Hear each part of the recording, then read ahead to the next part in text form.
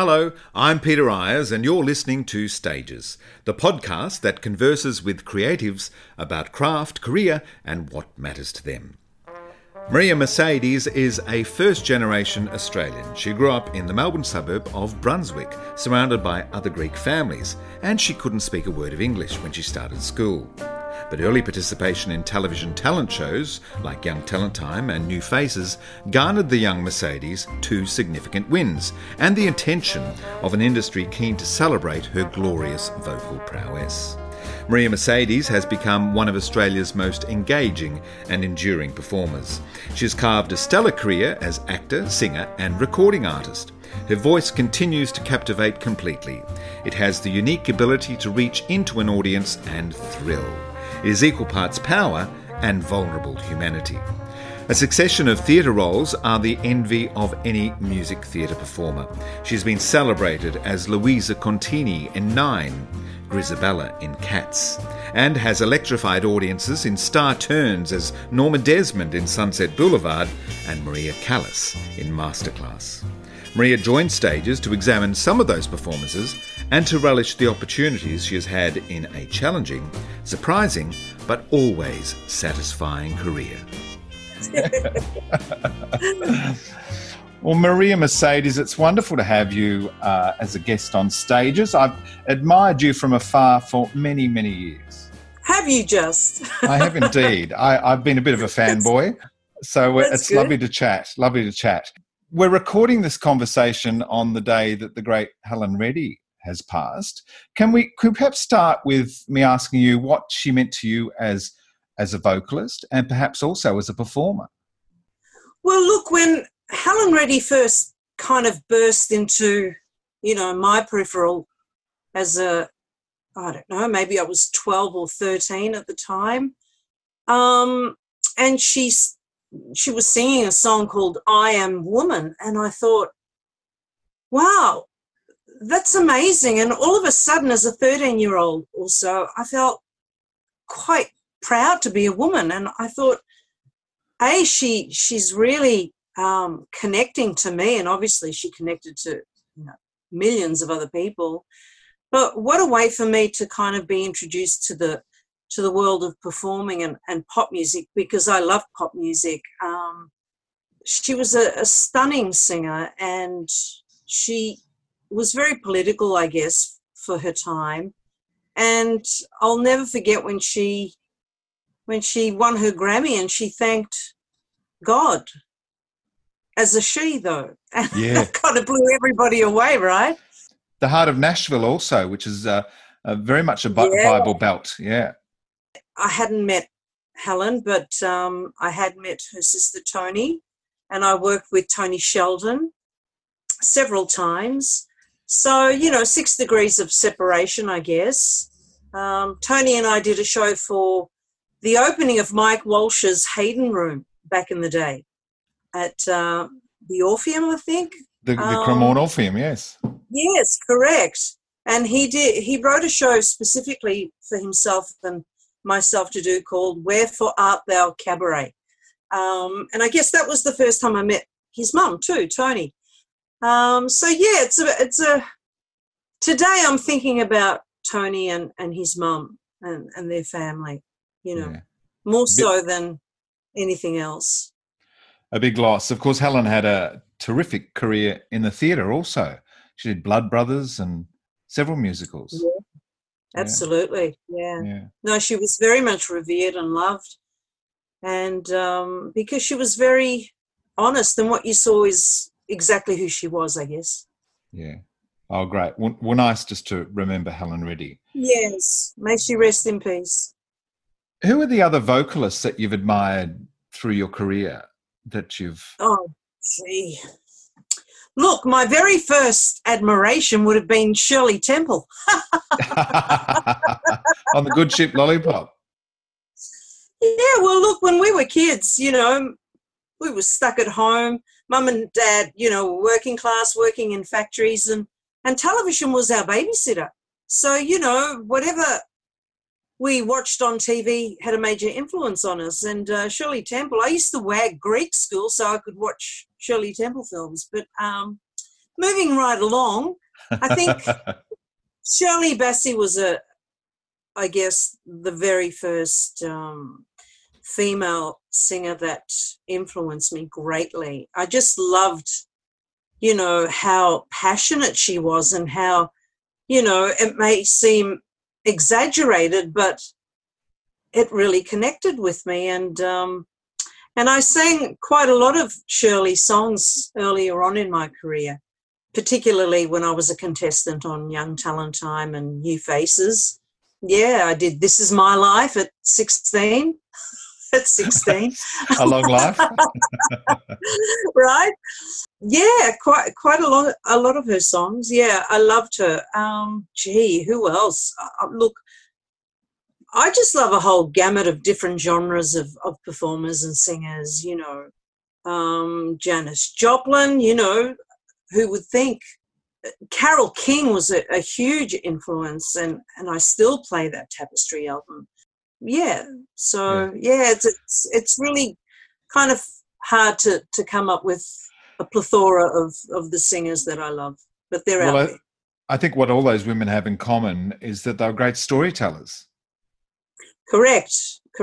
And though Shirley never wrote her own songs, boy, she was an amazing interpreter. And that's what it's about. It's about telling stories. Yeah. Maria, can you recall the first word you spoke as a child? Or have you been told what they were? Look, both my mum and dad are gone now, so I can't really ask them. I don't know. That's a great question, actually. I have no idea. All I know is that I started running away from home at the age of 2. I started walking at 9 months, and my mum and dad would laugh when they would recall this story that we'd go out visiting relatives, and as soon as we'd, get through the front door, I'd be saying, I want to go out again. And my mum was forever chasing me down the street in Carlton, where I, was born. That's the first suburb I kind of lived in, yeah. It would have been a Greek word. I didn't know how to speak English until I attended primary school at a late age, actually. I didn't start school till about 7, and I didn't speak one word of English. English is a fiendishly difficult language to learn, I would imagine. How did you cope? I don't really think it's a difficult language. I just think because I wasn't exposed to it, and Mum and Dad spoke Greek at home, and I lived in a neighbourhood of European families and children, and I heard Italian and Yugoslav and all sorts of languages. Mind you, we did have TV, and obviously that was all in English, but it didn't kind of compute with me that it was, a language I had to speak until I arrived at school, and I was totally shocked that I couldn't understand a word of what they were telling me. So, no, but I learned pretty quickly, and I made sure to teach my younger sister English before she attended school, because I didn't want her to suffer the same kind of difficulties, and it was quite traumatic, to be honest. So was there bullying at school? There was a lot of racism when I was growing up. Yeah. That whole white Australian policy was very, very deeply entrenched within, the communities. I never felt that I was part of Australia per se. We were always picked on at school because we looked different. Our lunches were different. Like, my mother insisted on having, Greek lunches, which didn't really go down well when you're trying to assimilate. Not when she's got garlic meatball sandwiches for you. That was really, really hard. To the point where my sister and I would throw away our lunches before we get to school, because we just didn't want an added harassment, So, to answer the question, I don't think it was bullying. I just think it was ostracizing and certainly not made to feel welcome. And I don't blame children, because children have to learn that kind of behavior from adults. You know, even though we were attending school and you know, the age groups were our age groups, and the ostracizing and the name calling, the wog and, you know, spag and what have you got for lunch, it stinks and all that, you know. I don't think children innately possess racism. I think it's a taught thing. And so I believe it came from their parents, which was, you know. Yeah. Absolutely. You've got to be carefully taught. Yeah, careful of what you say, children will listen. And that's from a song. Yeah. Absolutely, absolutely. So did your folks travel to Australia together, or did they meet here? No, they met in Melbourne. My father first arrived in Canberra, believe it or not, and he actually went to English school because he really wanted to embrace Australia and you know, my dad was always a very forthright, passionate, all-embracing kind of human being. And I think about it, you know, they travelled on a ship for 3 months to a country where they didn't even speak the language or didn't even have any idea what it would be like. And that takes such courage. I know I wouldn't do it. And so he arrived in Canberra, stayed there, fell in love with an Australian woman, and so he wrote back to his dad, because in those days people wrote letters. And so my grandfather said, no, if you're going to get married in Australia, you make sure you find a Greek woman. So my father left Canberra brokenhearted, and he went to Melbourne and was working at GMH, which was General Motors Holden, met a man called Mucky, which was, I guess, short for Michael, and another man called Chris. Mucky invited my dad, George, and Chris over for Sunday lunch. And lo and behold, 2 of his sisters had arrived from Greece. So there was a lovely lunch introduction, and at the end of the lunch, my uncle pronounced, well, you've met each other. What do you think? Because if you like each other, I reckon you should get engaged. And so there and then, my dad got engaged to my mother, Dionysia, and my Uncle Chris, who became my uncle, got engaged to my Aunt Maria. So that's how quickly it worked back in the day. Yeah, that's a very quick courtship. It had to be. I think they just kind of, I don't know, reconstructed a Greek village in the heart of Melbourne. Yeah. So was singing an expression at home? Was there a musical life in your home? Look, there was always Greek music at home. My mother always sang around the house when she cooked or did, you know, housework. My mother, in fact, had a beautiful voice. And, you know, every weekend the relatives would be over or we would go over to them, and there was always Greek music and whatever music was on television as well. So I really loved music, and I didn't know whether I could sing or not, but I know that I loved it. And I think the first time I was told that I could sing was in primary school. You know, in the 60s, we used to have radio broadcasts of... it was called Let's Sing, wasn't it, from the ABC? Was it Let's Sing? We had little books to sing from. Correct. That's exactly right, Peter. And I was just singing along, and as soon as we finished, I looked up and my teacher was sitting opposite me, and he said, you have a beautiful voice. And that was the first time I ever had been told that. And I think I was about 10 at the time. So, yeah. But I love singing, and I love music from a very, very young age. Have you ever wondered how life might have been if you'd been born in Greece and grown up there? Do you think you would have been a performer? I think so. I think so. But maybe not. You know, I've often asked myself, and people have asked me why I got into performing at school. You know, I really, really wanted to fit in, and I wanted to be loved and embraced, and I didn't want to feel different. And I guess, you know, I was the school clown. I was always singing on top of desktops in high school, you know, impersonating anybody from Tom Jones to Cat Stevens to Roy Orbison. And it was a way of me, being popular, not to show off per se, but to feel that I was accepted. That was the difference. In an episode recently on this program, I had the great actor Tony Taylor, who talked about his first job as a drama teacher, and you were his prized pupil, he said. We love Tony. All us girls used to swoon over Tony Taylor. Oh, we loved him so much. Lo and behold, we did know that he batted for the other team, but that's okay. But let me tell you something.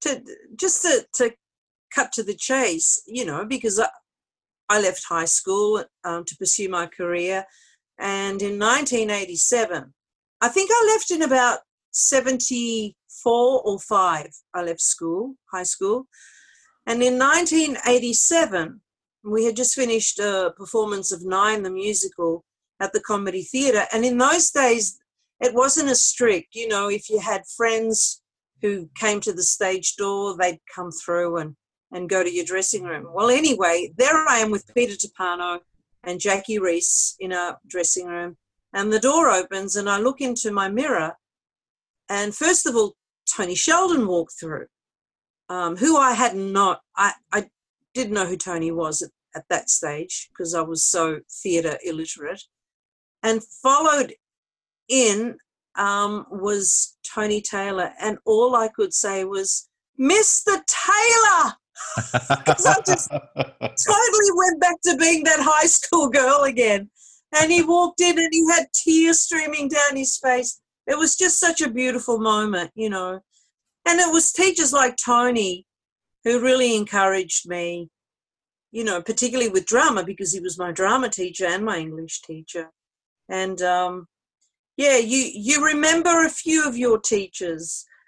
Sometimes it's because they were rotten to you, or they were absolutely wonderful to you. And I love Tony Taylor to this day. Adore him. So being the class clown, was that a survival mechanism for you in school? Yeah, absolutely. The more people that laughed, the more people that talked about me, I thought, wow, okay, that's another day done, Yeah, it was pretty hard. And I think back to the day, it was such a struggle to make sure that, I wasn't turned away, that my darling sister, Eleni, she found it very difficult, but being quieter and not as explosive in personality as myself, she found it really very difficult to have friends and find friends at school. And I remember to this day that really, really breaks my heart.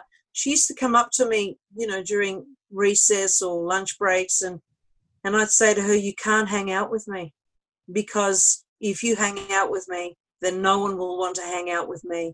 And it kind of breaks my heart when I think that, the struggle to fit in as a first generation Greek Australian was so tough that you kind of sacrificed your loved ones in order to fit in. Yeah. So this urge to be a performer, did you think about what you would do with that? Were you thinking about maybe going to NIDA to train to be an actor, or did Young Talent Time come along way before you even had time to think of that? Well, look, when I was about 13, I said to my dad, I want to be an actor or an actress. And Dad said, oh, I don't know about that.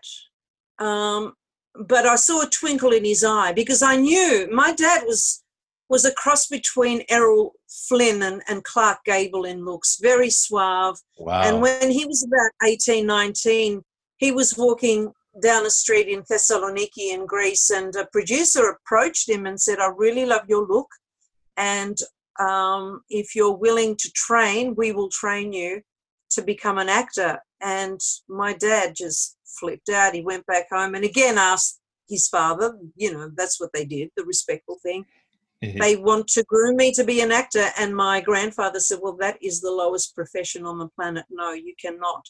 So when I had the same compelling feelings and you know, urge to become an actor, my dad kind of understood, and he didn't want history to repeat itself. So even though he was quite poor, he found the money to send me to acting school, and I attended a school called the William Bates Academy of Dramatic Art in Carlton, and it was on top of a petrol station, and I'd go every Saturday morning for my acting classes and my elocution lessons, and Mr. Bates, he was so old school. But, you know, that's where I cut my teeth. I mean, he used to lock me in a room and get me to repeat, you know, paragraphs over and over while he used the tape. He was trying to get rid of, I guess, that Greek Australian accent that I had.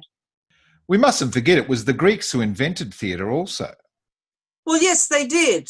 Well, look, you know, they are attributed to having created theatre. Theatre was very important in Greece in the ancient times because it was a way to, you know, pass on knowledge and stories. And I think the Greek culture was one of the very few cultures that believed that every citizen should be literate and know how to read and write, regardless of how rich or poor you were at the time. Time heals everything. Tuesday, Thursday. Time heals everything. April, August. If I'm patient, the break will mend, and one fine morning the hurt will end. So make the I never thought about singing at that point in time, but that whole thing to fit in, you know, Young Talent Time came along and the kids at school said, you should go on Young Talent Time. I had no, you know, inclination of wanting to go on Young Talent Time, but I thought, well, they want me to go on Young Talent Time, so I'll go on as a joke. You know, I continued that schoolroom joke further. So I went to audition and I was petrified. Nothing came out of my mouth. But God bless Leslie Shaw, wherever she is. She heard something in me and she said, look, obviously you're very inexperienced. We're going to send you to a teacher. You need to start some singing classes. And we recommend you go to Voila Ritchie, who was John Farnham's teacher at the time. Right. And a whole gamut of other singers, from Ricky Springfield to Jamie Redfern. Quite a lot of people. So my dad, bless him, had to find some more money to send me to singing classes now. And so, 6 months later, I went back. I didn't win my heat, but Leslie kept pushing and she said, I want you back in another 6 months' time when you've got, you know, even more experience under your belt. And lo and behold, I won my heat, my semi-finals, my quarterfinals, semi-finals, and then I had to wait for the finals. I thought, what should I do? Okay, I will telegram, because we had telegrams back in the day. I will telegram new faces. And so immediately I get a telegram back the following day, yes, we'd love to have you. And so concurrently I was competing on New Faces and Young Talent Time, and I won both the same year. Wow. And they were on different networks too, I guess. They were. One was on Channel 9 and the other was on Channel 10. Would never be allowed today. No. You'd never be able to get away with that. Then you'd have to sign your life over to a recording studio and they'd own you for 10 years. And yes. Correct. They were the good old days that you experienced. They were. Young Talent Time, you were being adjudicated by Evie Hayes and Ron Tudor, I guess. I was. Ron, yeah, I was, definitely. Evie was so encouraging. You know, I didn't know anything about Evie Hayes. little did I know that she was such a huge musical theatre star herself back in the day. And, you know, all this was new to me. I had no idea about the industry.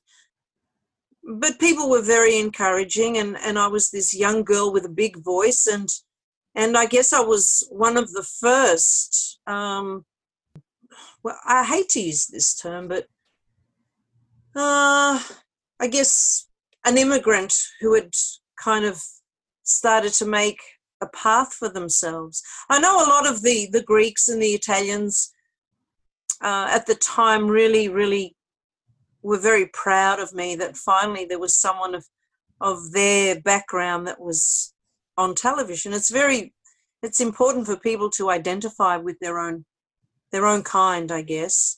But I think there was someone before me, Helen Zerafos. Helen Zerafos, indeed. Yes. She was on Bandstand and all sorts of TV variety shows. So, no, I wasn't the first. Helen was, I believe. Maria, I know you changed your name to Mercedes. Were you Maria Mercedes when you did the New Faces and Young Talent Time? No, I wasn't. I was Maria Moutsidis. And as soon as I won Young Talent Time, I was asked to go on the Graham Kennedy show to sing on that. And so I did. And Graham made a big fuss over my name, you know, stumbling over it, not being able to pronounce it, but he just used it as a gag. Yeah.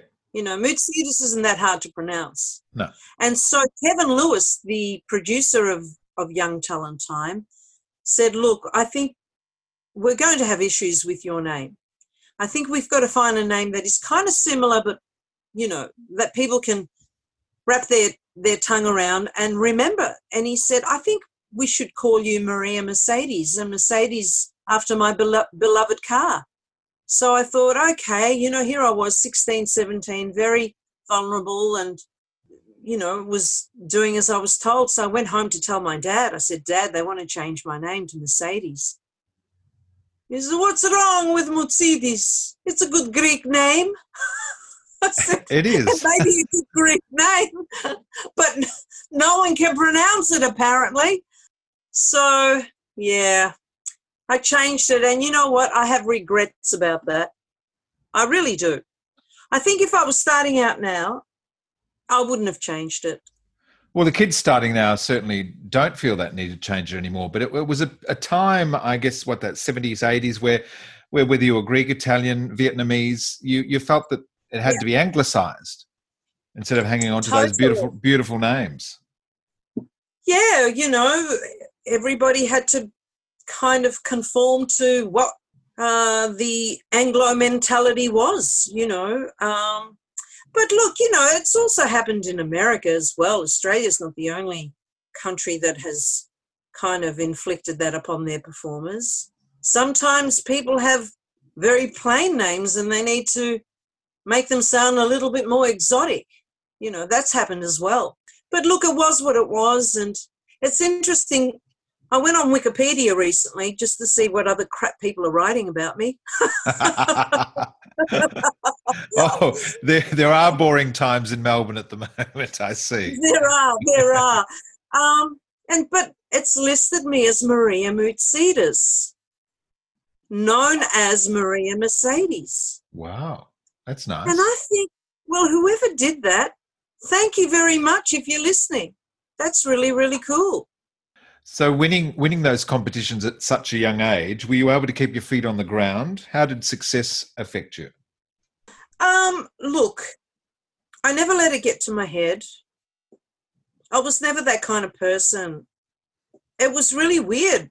After I won Young Talent Time and, you know, I was exposed to, you know, Australia nationwide. And, you know, I was just carrying on as normal. And I'd walk into a shop and then people would just start staring at me. And I thought, why are they staring at me? And then I'd have to remind myself of why, you know. It became increasingly difficult to stay at school because of, you know, kids pointing out and, you know, and also I got a little bit harassed too, you know. You know, some kids thought that I was thinking that I was better than them when that wasn't the case at all. And really, I didn't want to stay at school any further. I just wanted to pursue my career. I was assigned a manager at the time by Lewis Young Productions, which unfortunately was not a good fit for me. He ended up being a bit of a charlatan, and because I was underage, he supposedly opened up a bank account for me where all my money was going into. And my poor dad would go there every week saying, could we see the balance of what Maria has earned? You know, and he would always make excuses and give me $100 here and there. So, yeah, I just wanted to work hard and pursue this passion. And I was being, you know, sent off to do these concerts around Australia with other artists such as Dennis Walter and Jamie Redfern and Philip Gould at the time, and Gordon Boyd. I don't know if you remember Gordon Boyd from Showcase. Yes, indeed. Yeah. So I'd probably be attending school maybe one day every 2 weeks. And the headmaster at the time at Brunswick High School called my dad in and me, and he said, look, it's either this newfound career or she has to finish her schooling. She can't just be away for weeks and then come back and try and catch up. It's not going to work. So my dad, being very liberal-minded, he was very different to a lot of the other kind of European men that I knew at the time. He wasn't, look, he was strict, but he also gave me liberty as well. And he asked me, what do you want to do? And I said, I'd rather pursue what I'm doing. So I left school at 17. And I live to regret it. I should have finished school. And I tell this to young performers all the time who have itchy feet to leave school. Finish your schooling. So that you have a qualification, something to fall back on, or in those lean times? Yeah, absolutely. You know, I mean, I'm not going to lie. I've had times of being very, very lean throughout my life. And yeah, because I was going through personal hardship. And when you're going through personal hardship, you're not going to attract the things that are needed in your career because your focus isn't on your career. So, yeah, if I'd had something else to fall upon to, then times wouldn't have been as hard as they were. What sort of gigs are you getting when you're starting your career? You're singing in bands, you're in concerts, you're doing clubs? When I started? Yeah, and your first gigs, before the theatre career takes off. Oh, yeah. My first gigs were, as I said, concerts, television, floor shows, as they call them, cabaret as we know it now. But I also had an acting agent, Valeria Dern, who, you know, I was guest rolling on things like Homicide and Division 4 and Matlock Police, and I did Patrick as well, the original Patrick. So I had my acting career on one end, and then I had the singing on the other. And they two had not met at this point in time. Patrick, that great cult Australian horror film, and you got to do the sequel as well, didn't you? I did, lo and behold, because the director, who was such a huge fan of you know, films of the Renaissance period of Australian filmmaking, had done a documentary about, you know, Australian films, and he wanted to make a remake. And so he tried to gather as many of the original cast members as possible to appear in cameo roles, and I was quite chuffed, actually. I still haven't seen it, believe it or not. I do have it. I have bought it, and I will watch it. So, yeah, to answer your question before, yeah, you know, my original singing career was, I was on television every week on some television variety show, whether it was Bandstand, the Daryl Summers Bandstand, or, Graham Kennedy, Bert Newton, Don Lane, who I absolutely adored. He was a huge champion of mine, as was Bert. So, yeah, they're the things I did. My husband makes movies. To make them, he makes himself obsessed. He works for weeks on end without a bit of rest. No other way can he achieve his level best. Some men read books, some shine their shoes, some retire early when they've seen the evening news. My husband only rarely comes to bed. My husband makes movies instead.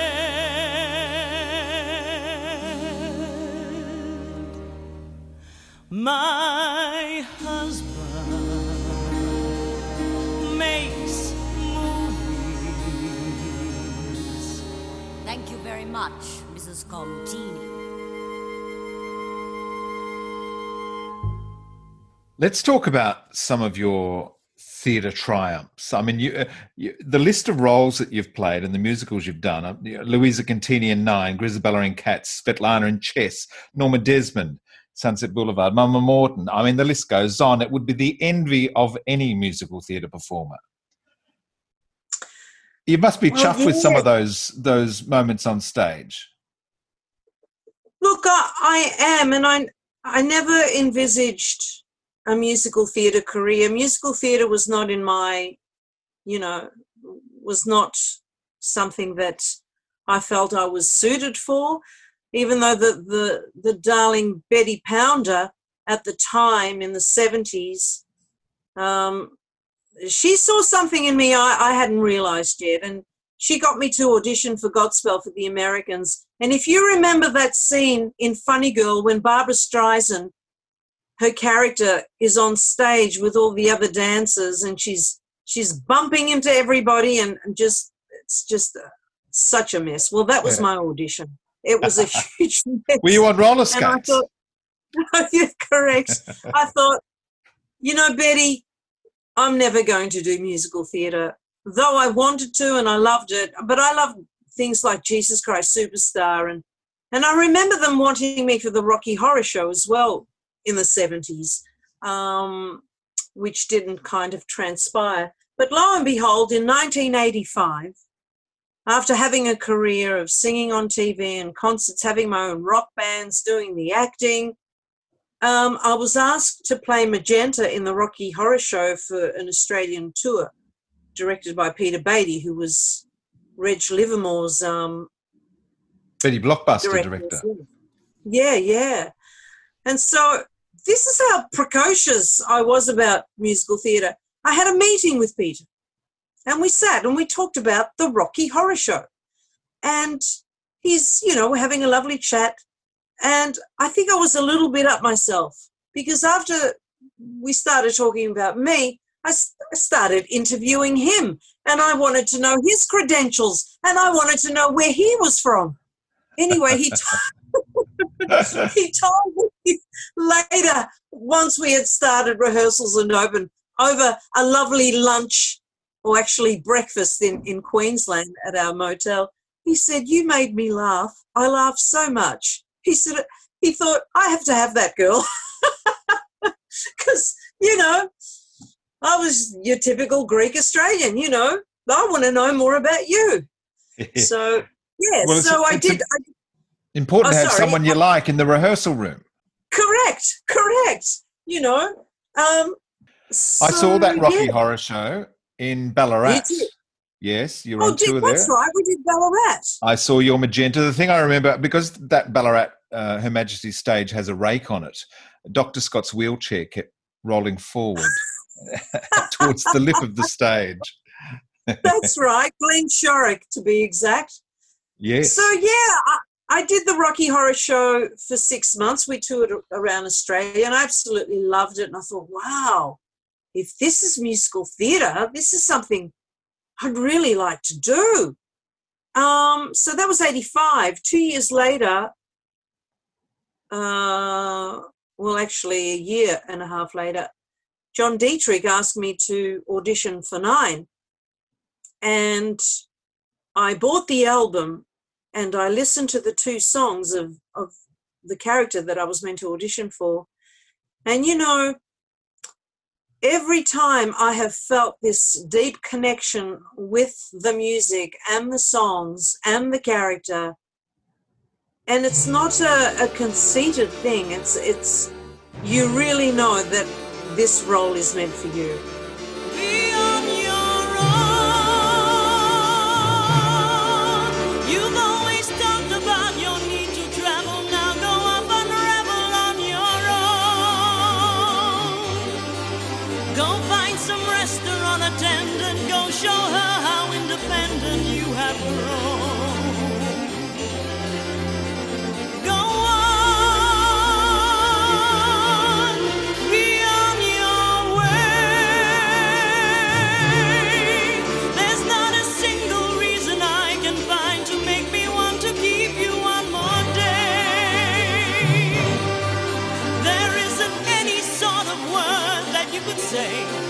There isn't any sort of price that you could pay. There isn't any sort of magic to avoid this tragic comic little play. We need to play. Be on your way. Go on. Of course, I was still nervous auditioning. But I did my first audition and, you know, came back for my last audition, and it was Christmas of '86. And just as I was leaving the audition room, John called out. He said, "I'd like to tell you." I said, "Yes." He said, "You've got the part." He said, "Merry Christmas," and it was a Merry Christmas. So yeah, Nine was the thing that really, really, you know, started everything for me as far as musical theatre goes, and I have John Dietrich to thank for that, because no other producer would have ever cast me in a big musical like that with no proven track record. And so from Nine, I did Cats and I did Chess. Nine is one of my 5 top nights in the theatre, I think. I mean, it was such a show of elegance and sophistication. The cast looked sensational also. I mean, the costumes that you all got to wear. Costumes are pretty important to an actor, aren't they? They certainly are. And, you know, particularly with the Nine musical, Roger Kirk was our, you know, costume designer. And I remember he took me shopping to Myers, and I tried on this beautiful Jaeger suit, and it looked gorgeous. And I thought, wow, this is what I'm going to wear. He said, "No, I just wanted to see what a Chanel inspired suit looks like on you." And he went away and designed his own. But don't forget, the first half of Nine, we're all in black. And then the same costumes are emulated in the second act, but all in white, except for my character and John. We stay in black throughout the whole show. But they are, a costume has to be so, you have to feel like you've been wearing that all your life, you know. Thank you very much, very, Mrs. very Contini. That's correct.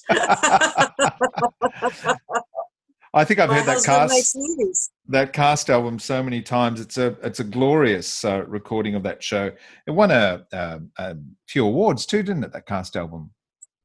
Well, it won an ARIA award back in the day, in '88, when the ARIAs were nothing like what they are these days. I mean, I remember it. It was a beautiful sit-down dinner at a posh hotel in Sydney, and, you know, all the recording company execs and special guests from overseas were there. I remember, I'm sure Brian Ferry was there that night presenting. I seem to think that even George Michael was there, but I could have been imagining. But it was a very intimate affair, and we won for best soundtrack, either film or theatre. Yeah, it was a big night. Maria, during research, I don't know if you've ever pondered this, but can you answer this for me? What do these four women have in common? Elaine Page, Betty Buckley, Deborah Byrne, and Maria Mercedes. Well, we've all played Grizabella, haven't we? Yes, and you've all played Norma Desmond. And we've all played Norma Desmond. Yes. How's that for a club? That's not a bad club to be part of. That's a very good club indeed. But what does that say about the voice? There's obviously some sort of vocal quality that's required for both of those roles. I mean, and they're both composed by Andrew Lloyd Webber, of course. I think if he had kept the score as he originally wrote it, and Patti LuPone played Norma Desmond originally. Yeah. I don't know whether it would have suited my voice as much as it did later on when Glenn Close played Norma, and so the keys were changed, the keys were dropped, and so I think it was a better fit for my voice, and for all the other actresses as well that played Norma. All you need to know, with one look I'll ignite our blaze, I'll return to my glory days. They'll say Norma's back at last. This time I'm staying for good. I'll be back where I was born to be. With one look, I'll be me.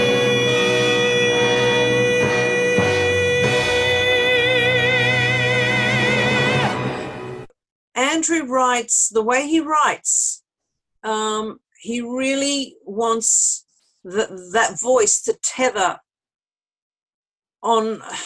It could break at any moment. He really loves that danger. He loves to hear that danger in the voice. And that danger was also evident in Love Never Dies with Madame Giry when she comes out of that pod at the end of Act 1. And that last note that I have to execute, that is right on the brink. You have to do it in your chest because that's the only way that you can execute that danger and that drama, I guess. He's a very clever writer. He's been criticised a lot, but I think he really, really knows how to write for the female voice. Poor old Grisabella's... And I told him, plain as anything, I said, Andrew, I have to say that Sunset Boulevard has to be my all-time favourite of everything you've ever written. He said, it's my favourite also, but it's been my least successful.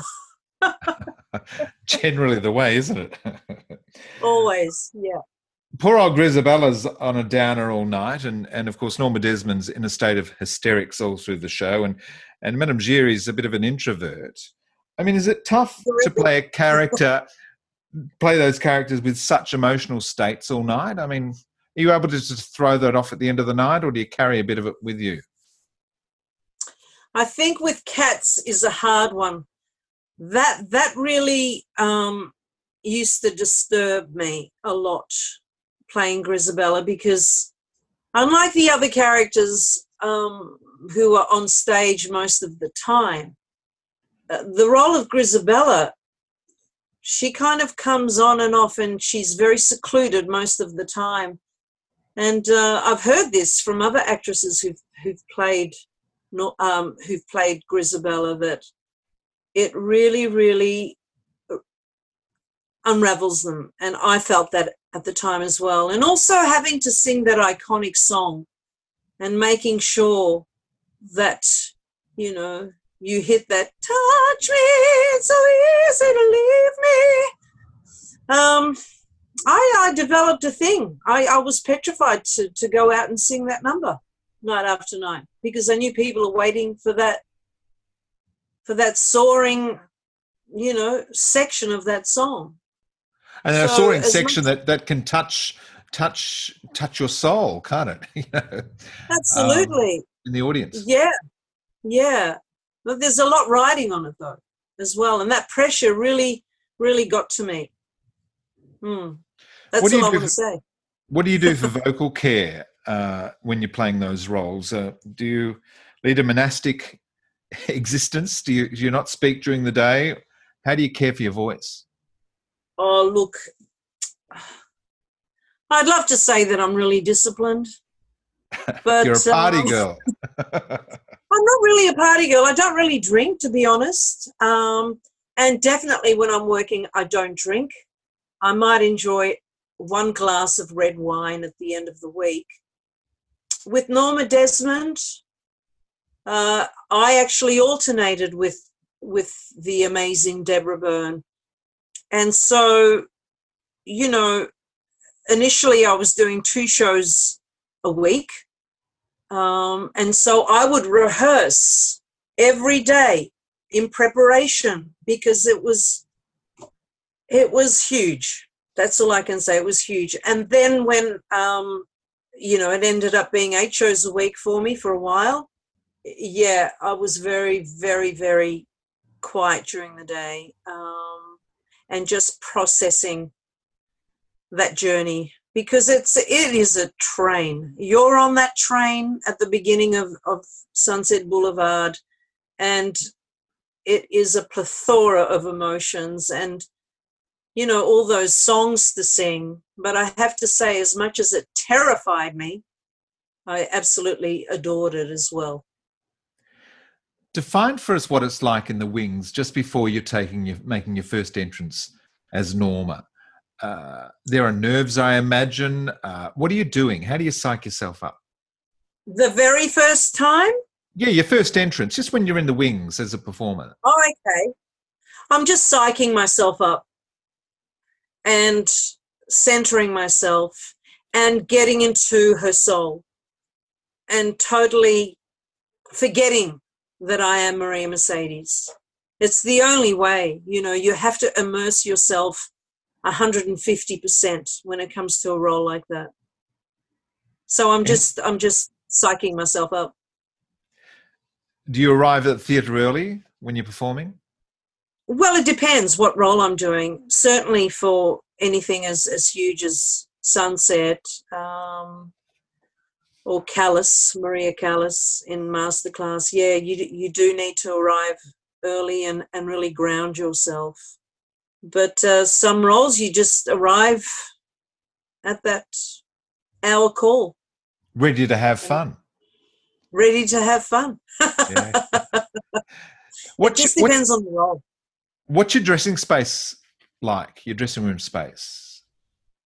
Well, full of pictures, pictures pertaining to the theme of the show that I'm doing. I always have a photo of my family and my animals.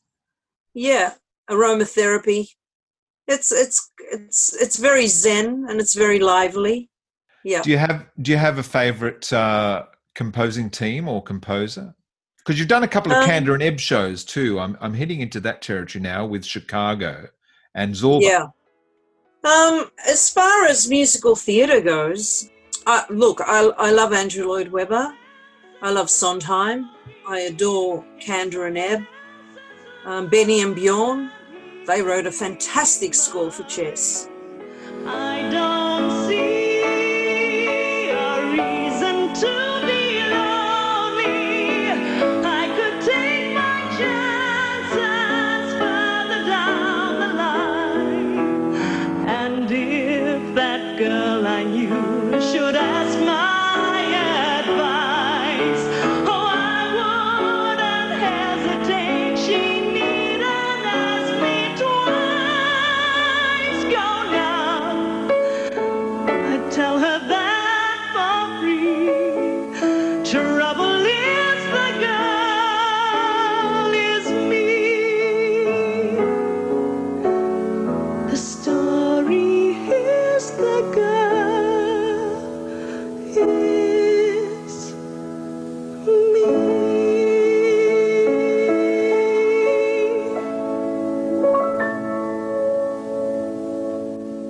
it's hard to pinpoint just one, because I think they all have such merit. And they give, and, you know, the roles that I've done performing these different composers' works, you know, they've all added to my fragrance as a performer, you know, to my jigsaw puzzle. Yeah. So it's hard to pinpoint one. It's like choosing a favourite child, isn't it? Correct. You've hit that nail on the head. Maria Callas in Masterclass. I mean, a review said, as Callas, Mercedes is passionate and intimidating with an air of grace and grandeur. They're not bad adjectives. Not bad at all, are they? Look, Masterclass came about at a time when I was, I'd finished doing Love Never Dies. The year was 2014, and I was crossroads, and I had spoken to a good friend of mine, Anthony Brandon Wong, and I was saying, I don't know whether I want to continue anymore. I just don't know what other avenues there are out there that will keep me, you know, passionate and excited. He said, you need to do a workshop with the great Elizabeth Kemp from the Actor Studio from New York. And it was the Dream Workshop. Now, Elizabeth, you know, has worked with Bradley Cooper, with Hugh Jackman, just some amazing people. And so I thought, yeah, I'll give it a go. So I did this workshop for a week, and you have to bring a character. And I didn't know what character I was going to work on. And one morning I woke up and I thought, I'm going to do Maria Callas. That's who I'll bring into the room. I'll bring Maria Callas in.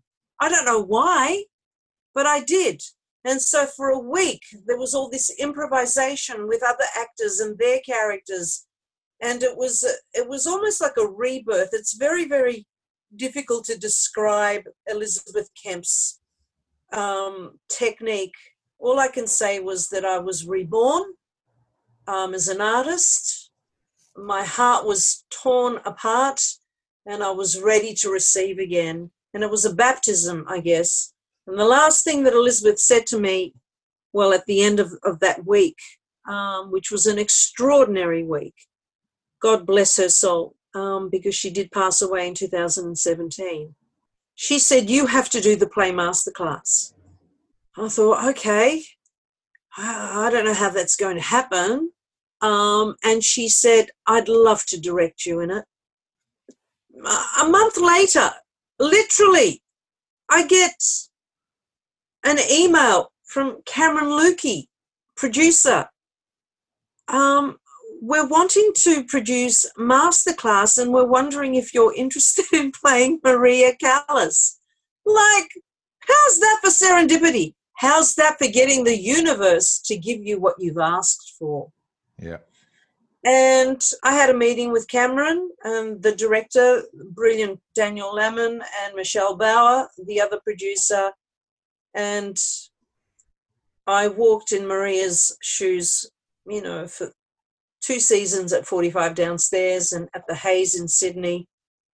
And my first night, I cannot even remember what happened. I cannot even remember. I know that I dried at one point, and I got back on that train and I finished it. And I thought, oh my God, I don't know how I did that. Because you're on stage for the whole time. But every night before I'd walk out, I remembered my experience with Elizabeth Kemp's workshop, and I'd pray to Maria. I had a photo of Maria in my dressing room, and I'd say to her, just as I'm standing in the wings, Maria, you've got to come out with me and hold my hand, because I cannot do this alone. And so she did. She did. She was a very hard taskmaster, but she was out there with me every night. So how do you create a role like Callas? Because she's very much in the public consciousness, and, you know, it can't be an impersonation because it's a character by Terence McNally. So what was your research? Well, I read every book I could get my hands on. I looked at videos of Maria. but her early life really resonated with me. You know, she was born in New York. She found it hard to fit in. She felt ugly. She discovered she had a talent and pursued it, and she desperately needed to be loved. So on that level, I understood her very, very deeply. And the fact that I am Greek and she was Greek, you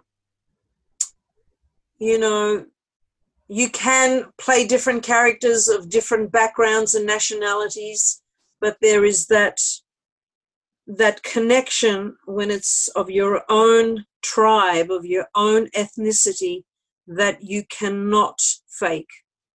And having that helped me enormously. And helped you enormously too with a show like Taxiti, I guess. Yes. Yeah. Yes, Taxidi, written by. Oh, how do you pronounce it? Taxidi. Taxidi. You pronounced it. Yeah, you pronounced it absolutely correct. Terrific. So a chance to sing in Greek at last. At last, yeah. Look, I did sing in Greek for the movie Head On, a snippet in Head On that Anna Kokinos asked me to sing. I said to Anna at the time, "Oh, I don't sing Greek." It's that whole denial of your culture, right? No, I don't do Greek. Again, trying to fit in, you know. So look, after masterclass, I actually attended a presentation of Taxidi at 45 downstairs, and I loved it. And I thought, bloody hell, I should be in this show. You know, they're Greek. These are Greek stories. And so I had a meeting with Helen and her husband, Andrew Patterson, the musical director, and Petra Kaliv, the director, and had a bit of a sing, and we talked about our parents, their journeys.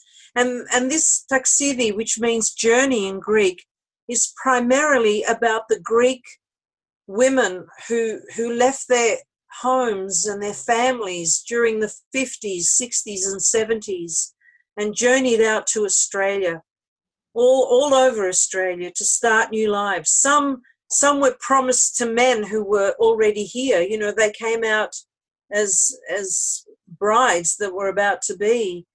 And there were funny stories and there are tragic stories.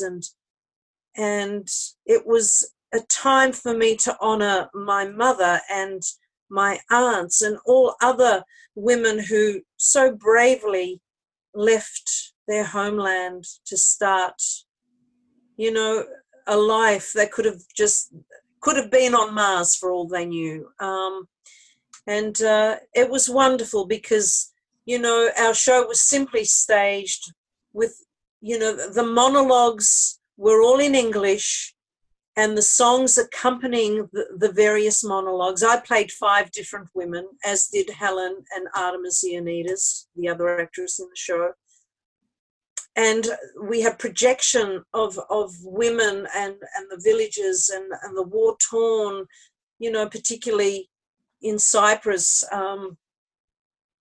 when, you know, the Turkish government divided Turkey and Cyprus in half during World War II, what they had to go through. And my mother's photos were projected on screen as well. And that was my parting gift to my mum before she passed away, that she saw remnants of herself, you know, on screen and her story, you know, being told as well. The beautiful photos of my mother dancing on the ship with all the other Greek ladies in line, you know, heading to a country they knew nothing of. It was just, Taxidi is very, very close to my heart to this day. One of the smaller shows I've ever done, but I think one of the most gratifying and personal shows I've ever done. Yeah. I wish I'd seen it. Sounds beautiful. Well, we want to bring it to Sydney, and if there's any producer out there listening, do yourself a favour and produce Taxidi for all the other. Bring it to Sydney, I say. Oh, someone's bound to be listening. Fingers crossed. I hope so. Maria, do you read reviews? I have to ask performers this. Yes, I do. You do? I'll be very honest. Yes, I do. Good on you. Some people don't. I do. Do you put much credence in them? No, I kind of read them as if I'm the public. Yeah. That's a good one. I try not to personalise it. Yeah. I like to gauge what critics have perceived of whatever I've been in, and yeah. But, you can't really take it too seriously either. But they can make and break a show as well. We can't, forget that either. It's funny, when the reviews came out for Masterclass, I literally went up to Cameron Lukey and I said, Cameron, now be honest with me. Have you paid for these reviews or what? Because I do not remember my first night. I was on another planet. What makes you happy, Maria? What makes me happy are my animals, my family, cooking, watching great films, singing, obviously, being a voice for the voiceless, and obviously performing. Yeah. They're the things that make me. Is there a role that you would still like to get your hands on? Oh, well, yeah, I guess. They have written a musical about Rebecca, the movie. Yeah. It's a German musical, actually. It's called Rebecca, and I want to play Mrs. Danvers. Great role. Great role. Very much like Jerry, but great role. It was meant to be staged on Broadway several years ago, but it didn't go ahead. And it's funny because the actress who ended up playing Madame Giry, our Australian version for the North American tour, she was actually cast to play Mrs. Danvers. Because she actually contacted me not long ago when Andrew was showing all his film musicals on YouTube, I think it was. That's right. Yes. During lockdown, because the Australian production is filmed. Yeah, exactly. And she contacted me to say how much she loved what I had done, and I was quite chuffed about that, to be honest. I bet. Yeah. Well, there you go. We've got to get Taxiti to Sydney, and we've got to get you and Rebecca, and then correct. We'll be well with the world. Absolutely. Maria, sure. It's been an absolute joy. You've made me a very happy person talking to you this hour, and our listeners are going to be absolutely delighted too with the stories that you've shared. So thank you.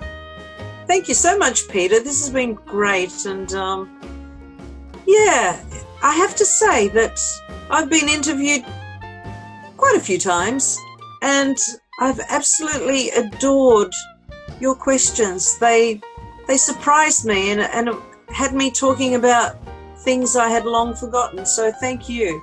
You're wonderful. What a fabulous career Maria Mercedes continues to have. And if you've been witness to any of those performances, you know just how magnificent she is.